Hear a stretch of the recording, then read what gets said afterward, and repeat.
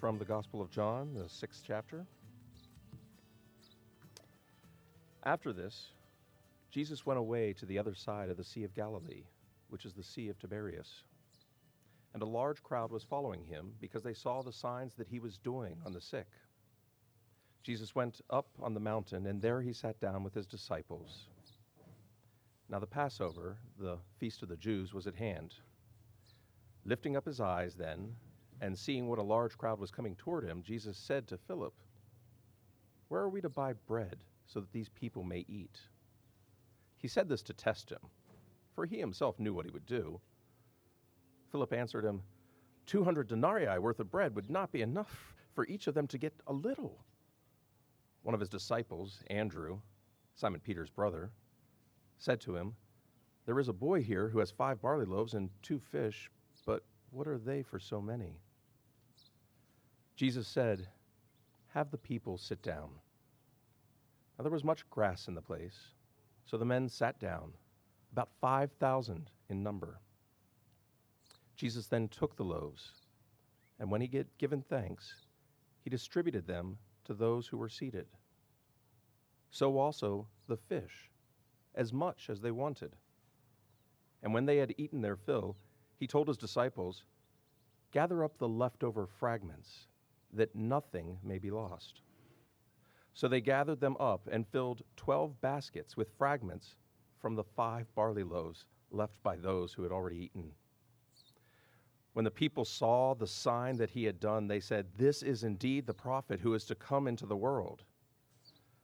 Perceiving then that they were about to come and take him by force to make him king, Jesus withdrew again to the mountain by himself.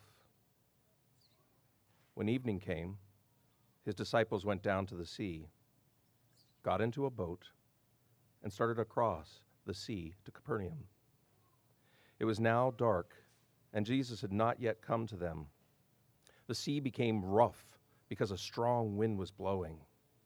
When they had rowed about 3 or 4 miles, they saw Jesus walking on the sea and coming near the boat, and they were frightened.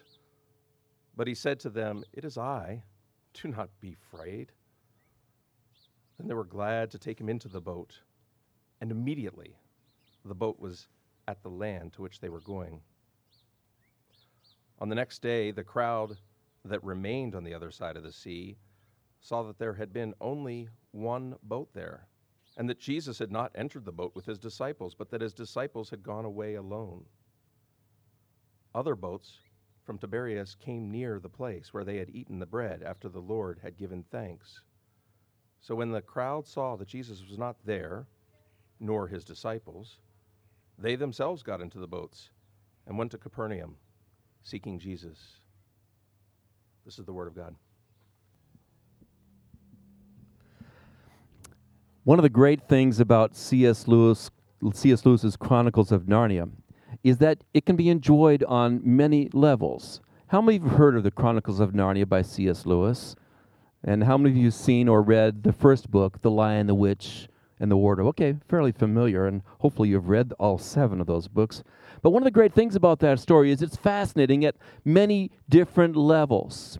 A child, for example, can read The Lion, the Witch, and the Wardrobe and find himself fascinated by the magic closet and by the wintry land and by Tumnus the fawn and by Edmund and the White Witch and all of these things. A child loves Lucy's loving and trusting nature and finds that land where it is always winter and never Christmas just fascinating and beautiful. And a child falls in love with Aslan, just like Lucy and the rest of the people did. It's a beautiful story just to be enjoyed on that level. But if we come to that story as an adult, as most of us have already, we appreciate this literature on a much deeper level. We can see symbols in it. We can see images in it. We see Edmund's attraction to Turkish delight as something we feel very familiar to ourselves. The attraction to something which we love to eat and makes us kind of feel sick when we are done. You know, attraction and an addiction to something that begins to control us and make us not feel good feels good going down but doesn't seem good. We see him wanting to be king all by himself instead of all four of them being king and being drawn to the white witch's side. And we see our own will to power and the problem of evil. And we see also Aslan, this story, and we see him as a typical figure of Jesus. Aslan, who gives his life as a sacrificial offering at the end of the story, looks to us as adult readers very much like the offering of Jesus on behalf of a traitorous humanity. So yes, we can enjoy the story simply as a beautiful children's adventure, but as you look at it more carefully, you can see deeper themes that make it even more of an enriching experience to look at this story. At both levels, the story of Narnia is fascinating, but only with the eyes of maturity and the longer look does it ultimately become a compelling and life-transforming, potentially, narrative. Now, what I've just described is true for all great literature, great films, and etc., whether a child's story or like the Chronicles of Narnia or even the great novel currently on the big screen, Anna Karenina, which I've not seen, but which is one of my all-time favorite books written by Leo Tolstoy. Beautiful as you examine and look at it carefully and see what's there. Well, what's true about great literature is also true about the stories which Richard just read for us so well. On the one hand, the feeding of the 5,000 and the story of Jesus walking on the water are two of the most well-known and delightful stories of Jesus. Even people who've never really known anything about Jesus, they would know probably that one day he fed 5,000 people and they say he walked on water. These stories are found right next to each other in the Bible. And there's a reason for that. Children are fascinated by this tale about the little boy who gave his lunch to Jesus and, fed 5,000 people. And he had a tale to tell for the rest of his life about his involvement in what Jesus had done. But John wasn't just interested in giving us a fascinating story to give us some practical lessons for life. He had that interest, I think, we'll talk about today. He wasn't just interested in telling us only if you give Jesus what you have, he'll take care of great things, although he had that to say. Neither was John simply trying to give us proof of Jesus' power to convince a skeptical audience of his divinity. Jesus could turn bread into thousands, and he could walk on the top of water. Yes, he wanted to show the divinity of Jesus, but if we only see in this story a practical lesson of take home for our life, or a proof of the divinity and power of Jesus, we're not really looking that deeply into the story. There is more going on than that, although, again, those things are here in this text, and we'll touch on them.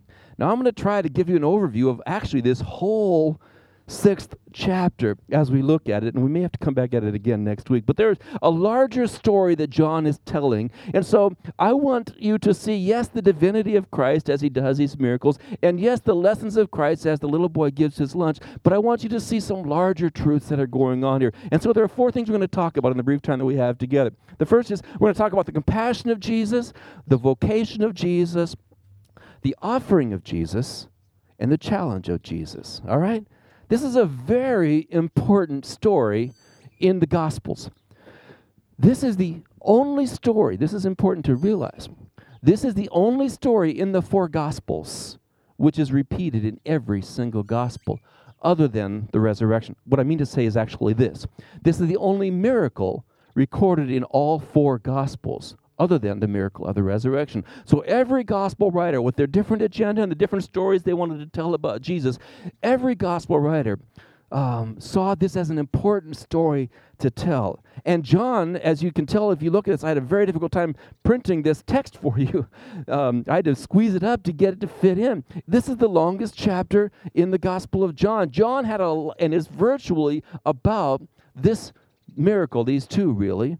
So it's very important. So let's consider, first of all, the compassion of Jesus. We see this in the first 14 verses of this story, the compassion of Jesus. And because this is the only story which is repeated in all 4 of the Gospels, we can learn a little bit about this story from other Gospels as well. And what we discover in the other Gospels is that this story, which is not printed in this text here, but this story occurs at the end of an exhausting period of ministry.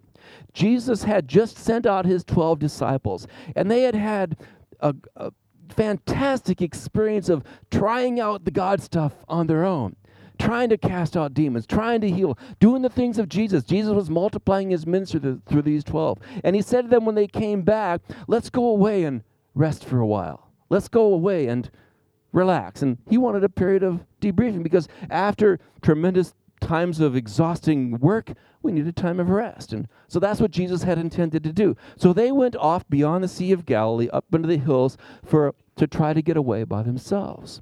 But what happened is that what had been going on through the ministry of Jesus and the ministry of his disciples is that Jesus had created quite a stir. A lot of people were interested in him. We see Jesus in this chapter at the apex of his popularity. He was really never more he had no more followers than he had at the beginning of this story. So he brings the disciples off, and he sees all these people, and they're coming. They want to be taught. They want to learn. And Jesus has such compassion on them, though he teaches them. And then he also says, these people are in a desert place. We need to feed their needs. We need to meet their needs. You see, Jesus saw in this opportunity an opportunity to serve people despite his desire to be alone with the disciples. And so he began to teach them. And then he said, let's feed them. And then we see, as we look at this John's gospel, that Jesus now begins to see a teachable moment. He sees an opportunity. These disciples have just gone out in Jesus' name. Again, we're going off the synoptic, the other three gospels. And they've been doing all this stuff, excited about how God's using them. And they're going to come back. And so he wants to challenge them once more, these disciples. And so he says to them, we got to feed these people. Do you see what is going on here? Let's just pick up the story a little bit to remind you. After this, Jesus went away to the other side of the Sea of Galilee, which is the Sea of Tiberias. And a large crowd was following him because they saw the signs he was doing on the sick. Jesus went up on the mountain, there sat down with his disciples. Now the Passover, the feast of the Jews, was at hand. Lifting up his eyes then and seeing that a large crowd was coming toward him, Jesus said to Philip, where are we to buy bread so that these people may eat? He said this to test him, for he himself knew what he would do. Philip answered him, 200 denarii would not be enough to buy bread for each of them to get a little. One of his disciples, Andrew, Simon Peter's brother, said to him, there is a boy here who has 5 barley loaves and 2 fish, but what are they for so many? You see, Jesus wanted to teach and serve the people, but he also wanted to teach a lesson to his disciples. You see, he's talking to them. He wants them to learn, okay? So this is a teachable moment, and John gives us these personal touches. The other stories of the feeding of 5,000 don't give words to Philip and Andrew, and they don't give us a small boy. We don't find out about that except here in John's gospel. John has a wonderful way of giving us these personal touches, which is one of the reasons why we can very confidently believe that John's gospel was written by an eyewitness of the events, not by some later disciple, as some have said, but actually by John himself, the apostle, okay? And so we see these personal touches. He says to Philip, where are we going to get some bread? Why Philip? Well, probably because Philip came from that general area. He was from the Bethsaida, which wasn't very far away, and it's basically like saying, do you know where there's a McDonald's around here? We need to get, you know the area. That's why I asked Philip, and Philip says, I don't know. I don't have near enough money. 200 denarii, that basically, that's 8 months' wages, all right? 8 months' wages would not be enough to buy food for these people. He saw that problem, and he thought it was up to him to solve it, like most of us do. We see a problem, we think, where am I going to get all that I need? He didn't realize that the solution was right next to him, because all he saw was the scarcity of his resources and the enormity of the problem. And isn't that a lesson for us? We often have a problem in front of us, and we look at our own resources, whether financial or moral or physical, what am I going to do? And we don't realize the enormity of the one to whom we are attached, Jesus. What is Jesus trying to teach them? He's basically saying to Philip and Andrew and all the rest of the 12, when he did those miracles, don't get too puffed up about that. It wasn't you. It was God working through you. And for the future, remember, God can work through you as well. And so Andrew says, hey, there's a little boy here, and this seems to me I don't know. We're not told exactly, so this is a little bit of imagination on my part. But I tend to think the boy volunteered his lunch. I mean, sometimes heard people say, nobody brought any food. Some women never go anywhere without packing lunch, right? Right? I mean, there were people there who had food. The unique thing about this story was that one boy said, I've got some stuff. So, the disciples are still, and he says, it's like, the little boy says, hey, I got my lunch. He doesn't know this is an impossible situation, right? He just knows that, he's got something and he can share, you see? I think he volunteered what he had. So we see the compassion of Jesus in that he teaches them even though he's tired. And he feeds them even though there are no real resources there. Now, some have thought this is such an astounding miracle, it must never really have happened. But to me, the fact that it is in all four Gospels, and that it was such a public display of power. 5,000 men, right? How many people altogether? 10,000, 15,000? That is a huge group. How are you going to get away with telling a lie when 5,000 or 10,000 people were witnesses? How are you going to do that? The fact that this story is in there, as preposterous as it might seem to us, I think is proof that it must have been true or it couldn't have survived. You see? It's one thing to say, I saw a miracle back in the corner. You should see it, No one else saw it but me. An angel came and gave me some stuff, and I wrote it down. No, this is in front of a lot of people. So I accept this story as being truthful. I think it only makes sense that that's how it would be recorded. So what do we see here? We see here that Jesus blesses whatever is willingly offered to him. The boy offered his lunch, and Jesus multiplied it. And I'm sure there are times when you could say, Jesus did so much more with what I had than what I expected. So the compassion of Jesus, what do we get there? Jesus feeds God's famished people. Jesus feeds God's famished people. Oh, that's beautiful. Secondly, let's see the vocation of Jesus. That's the quick look at this story, and it's a beautiful look, but let's look a little deeper. The vocation of Jesus. There's some clues that are in this text which are really important for us to see, that John wants us to see. John writes very simply, but he does not waste a brush stroke.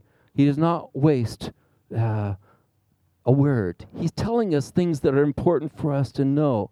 And there's some things that are in here that if we take sort of a general look at this story, and then we look more carefully at it, we will see that more is going on here than what we just saw. If you take a look at this story and the one following it, and then in the rest of this whole text is a commentary, a long dialogue about this event, if you read ahead, we see that here we have Jesus providing bread virtually out of nowhere to people who were by themselves alone in a wilderness. Bread from nowhere in a wilderness. We see also Jesus conquering water, walking on water, when the people, the disciples, were afraid for their own lives, these fishermen on this boat. Where in the Bible do we have a similar kind of story? Beautiful art invites people to draw into the story. If we think back in this story, we remember that there was a time long before when God had called the people of Israel out of Egypt and given to them a deliverer and brought them safely across water, and then provide for them manna, bread in the wilderness. So we begin to wonder, is John trying to help us see something a little deeper in this story? Well, let's look at the details now and see if anything of this is there. First of all, we see in the preceding verses, chapters 5 and 45, and this is why you ought to bring your own Bible. I'm afraid to give you texts each day because it's going to make you lazy, but I'm sort of acquiescing a little bit because, I want you to be able to see this stuff, and we come here to teach the Scripture, so I give to you as much as I can. In any case, we see in chapter 5 and verse 45, Do you not think that I will accuse you to the Father? There is one who accuses you, Moses, on whom you have set your hope. For if you believed Moses, you would believe me, for he wrote of me. Moses. Okay. Chapter 6 and verse 3. Jesus went up on the mountain. A mountain figures in that earlier story. But now we get a little clearer. Verse 4. Now the Passover, the feast of the Jews, was at hand. Why would John include this detail? He's trying to bring his readers to the reminder of the Passover. Do you remember when the Passover happened? It happened in Egypt, right? Just before they left, when God had brought all these plagues, and ultimately they killed a lamb and put the blood on the doorposts and the lintel, and they were saved, and then ultimately they were delivered. The Passover was at hand. John is the one who mentions the Passover and does it 3 times in this gospel. Once when Jesus comes and cleans the temple in the 2nd chapter of John. Next here in John chapter 6, Jesus is not in Jerusalem when it happens, but he mentioned that as being the time. And the 3rd is when Jesus is crucified. In fact, it is John's gospel that lets us know that Jesus had probably a 3-year ministry. Without John's gospel, we might think it was only a year and a half, because the other Gospels only mention the Passover one time. It's John that gives us this clue. So John is not doing this accidentally. He's speaking about the Passover, all right? Well, we're getting a little clearer picture as we look through this. What if we go on? Verse 14. After the miracle, when the people saw the sign that he had done, they said, "This is indeed the prophet who is to come to the world." This is the prophet. What does that mean? Well, that is a reference back to Deuteronomy chapter 18, when Moses is talking to the people and is speaking about the future. And he says in Deuteronomy 18:15, "The Lord your God will raise for you a prophet like me from among you, from your brothers. It is to him you shall listen." And remember when John the Baptist was preaching, is he the prophet? You see, there was this expectation that when God was going to bring deliverance, he would send a prophet. So maybe Jesus is that prophet. He's acting like it, isn't he? He's just provided us bread out of nowhere, and that's where the picture gets even more clear and more fundamental. Going on in this section, and I printed more of it than what Richard read for you. In John chapter 6, I need a bigger place to put my stuff. We see that they begin to ask him. They begin to ask him questions. Jesus says in verse 26, "You are not seeking me because you saw the signs, but because you had your fill of the loaves." In verse 30, they say, "What sign do you do that we may see and believe you? What work do you perform? Our fathers ate manna in the wilderness." So this picture is much more clear. John is trying, and Jesus begins to talk about manna and bread, which is part of the same story. So we have a compelling picture as we've looked more carefully. This isn't just how a little boy fed a lot of people, although that's there. It's also relating to this deeply long-held hope that someday God would provide a deliverer. And so what is the vocation of Jesus that John wants his followers, these readers, to see? He wants them to see that Jesus is God's promised deliverer. That Jesus is the one who is God's promised deliverer. And so we see Jesus leading people as Moses led people, okay? And so what we want to see about this is that as Moses delivers God's people from Egypt, so Jesus delivers us. Jesus is the culmination of all those Old Testament prophecies, speaking about a deliverer who would come. But we realize he wasn't just the prophet that they expected. He was, in fact, God in the flesh. Because when they ask him about the bread, they're thinking about, give us some more manna. Can you give us another meal like this? And Jesus says, wait a minute. I am the bread of life. And later he says, unless you eat this bread, you will have no part of me. What these people had a hard time realizing is that Jesus wasn't just there to meet their needs and to give them some things and, sort of fix their lives. But he was the promised deliverer who would give his life as a sacrifice for the sins of the world. Now, just as I expected and feared, this is a 71-verse chapter, and just more stuff in here than I can really talk about today. And so we'll pick this up next week, but I want to make sure I tie this closely together. One of the things, two lessons we've seen out of this. First of all, as Moses delivered God's people from Egypt, so Jesus is God's deliverer for us. Jesus is the one who gives his life as a sacrifice for our sin. He is the one whose body and whose blood are broken and spilled for us. He is the one who is, in effect, that sacrificial lamb. Remember, John mentioned the Passover.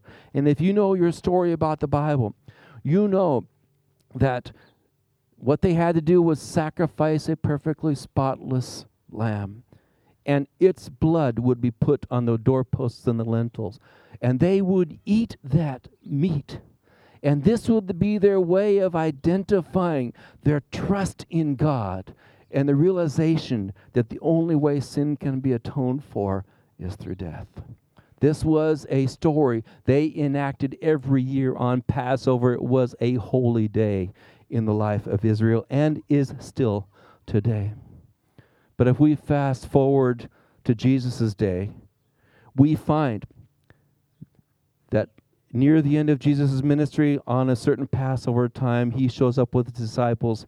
He has a meal with those disciples, and he says, "This bread is my body, broken for you. This cup is my blood given for you. Take and eat this." And when did Jesus die? He died on Passover weekend. So, this story is hinting toward that, moving us toward that story when Jesus gives his life. I encourage you, trust in Jesus. Take him into your life. Receive what he offers. And then, like the little boy in this story, just offer Jesus whatever you have. As the old song says, little is much when God is in it. Whatever you have, just offer it to him. Don't see your problems by the scarcity of your resources, but rather by the enormity of the resources of God. For Jesus lives within you if you've trusted in him. Let's have prayer as we close. Lord Jesus, thank you for this beautiful story of provision. We can appreciate it simply from the compassion that you showed and the willingness of the little boy to offer himself. We offer ourselves to you. But we also see a deeper story going on, one which led to a very long and involved and, in fact, heated conversation between Jesus and those who were wanting to follow him. Because what he was trying to be for them was not just an addendum to their lives, but rather to become the Savior of their lives. Many of them walked away and decided not to follow him anymore after this miracle, as sad as it is. And there are many of us who are attracted to Jesus, but when it comes right down to it, we're not willing to really lay down our lives before him. We pray that you would open our hearts to you and that we would open our lives to you. Thank you that you have given your life for us, that you are the promised deliverer for the world. In Jesus' name I pray. Amen. Amen.